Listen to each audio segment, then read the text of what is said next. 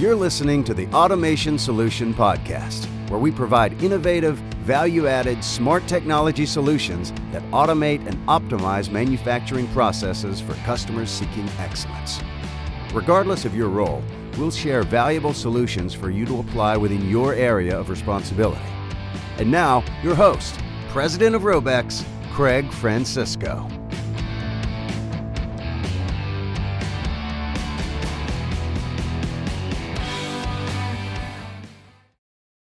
Hello, thank you for tuning in to the Automation Solution Podcast. This week is pretty exciting. Wes Allen gathered a handful of questions that came from our listeners, so we're taking a shot at answering these in this week's episode. They're typically automation questions relating to the manufacturing and warehouse environment. So without further ado, here we go. Okay, Wes, thank you so much for taking the time to compile the questions from our listeners. So let's, without wasting any time, let's go at it. What do you have? Yeah, great. First question: where do you see autonomous mobile robots being used in manufacturing? Where do we see? Okay, so autonomous mobile robots, otherwise known as AMRs. Some people might use that terminology. We are seeing these right now mainly at the end of line.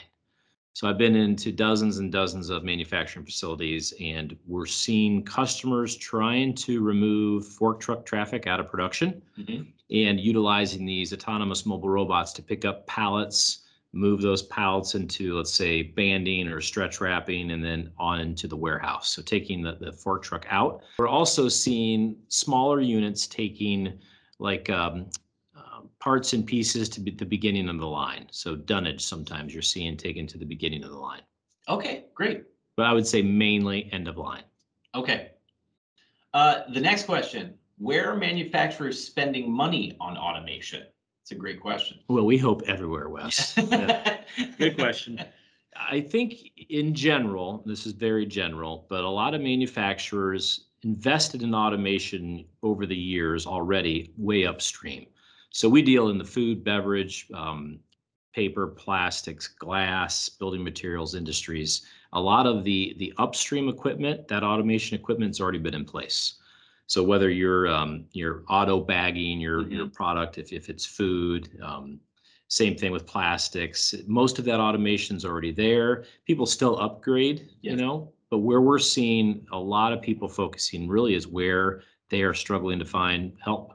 So end of line. So picking, placing, packaging, usually the finished product into a case or whatever, a tray, whatever it might look like. And then also palletizing and then moving that material to the final destination, which would be warehousing or shipping.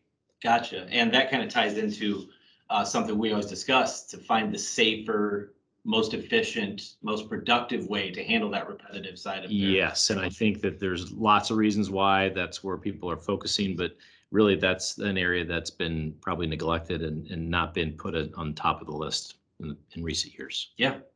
Okay, next question. Why are we seeing supply chain lead times extending beyond the norm? I would love to know that answer. I think we all know the answer. Yeah. It's got to do with COVID. I mean, last year the economy was shocked, supply chain was shocked, orders went away overnight. Yeah. So you have a lot of OEMs that took inventory levels down potentially. There's lots of reasons, and now we have this huge demand that nobody planned for, because really it's really come roaring back. And I know we're not truly out of the the COVID pandemic world or space, but I think we're used to living with it and we understand what it looks like.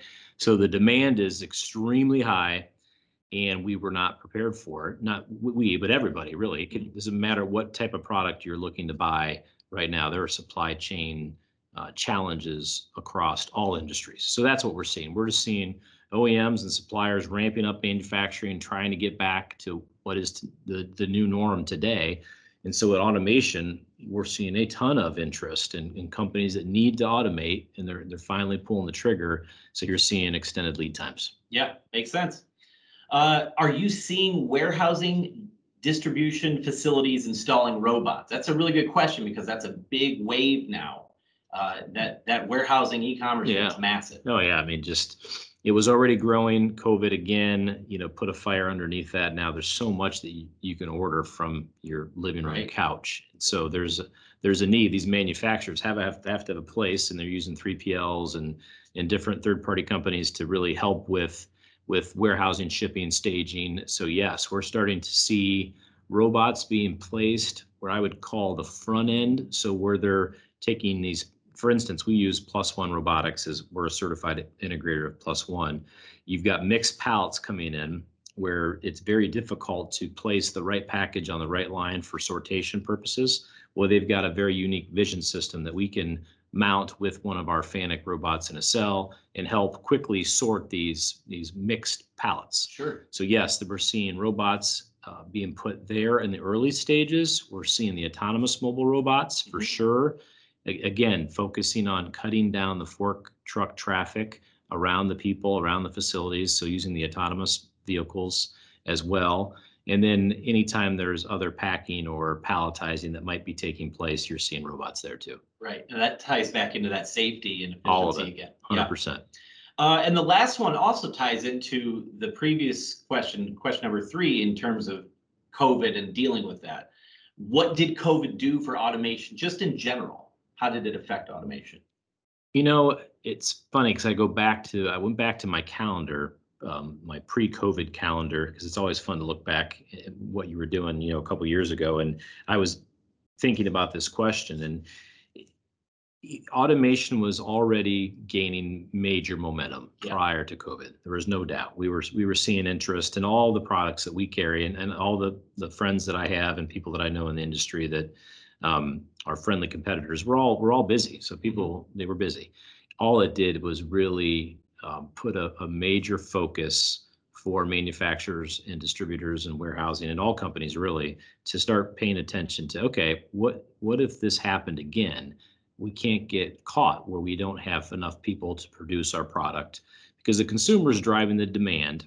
It's hard to find people to do certain tasks. I don't see robotics eliminating jobs. I really don't look at it like that. I see them, number one, everybody is short people. So there's just jobs that they can't fill. So you need somebody to do it. And a robot's going to show up every single day and on time. And then you need your people to do more, might be more difficult tasks. So instead of doing lifting and bending and turning and placing, can they do programming on the robot? Can they do something else that might be more technical? Higher skill set. Higher skill set, yeah. So you're seeing the shift in skill sets go from some of that traditional, heavy duty labor into just a different whole skill set. Great. If people want to discuss this further with us, what's the best way for them to go about doing that? For us, obviously, they can email automation@robex.us. Several of us are on that email. If they have questions, we'd be happy to answer. We try, obviously, to share as much content as we can on LinkedIn, through our website.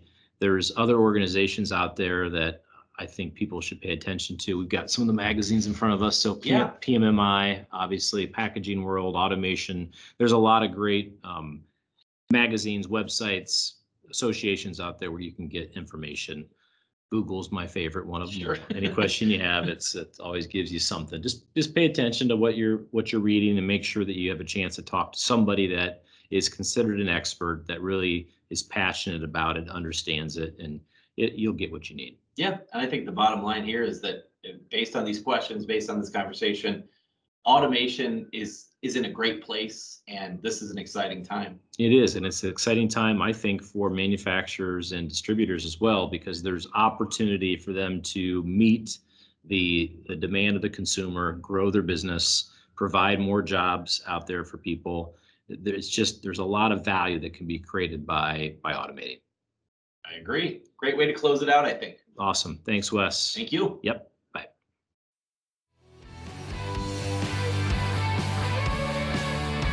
Thank you for listening to the Automation Solution Podcast. If you enjoyed this episode, make sure you subscribe and give us a review. Also, please be sure to mention us to your industry colleagues. For more information on the solutions that Robex offers, check out our website at www.robex.us. Thanks again for listening, and until next time,